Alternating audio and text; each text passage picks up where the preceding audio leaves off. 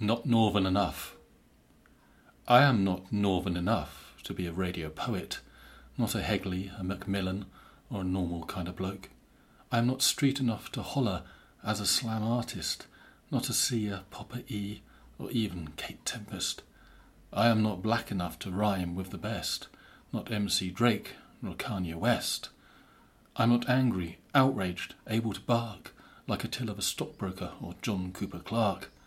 I am, Attila said, the opposite side of poetry, in which case I'll exult in my quiet dignity.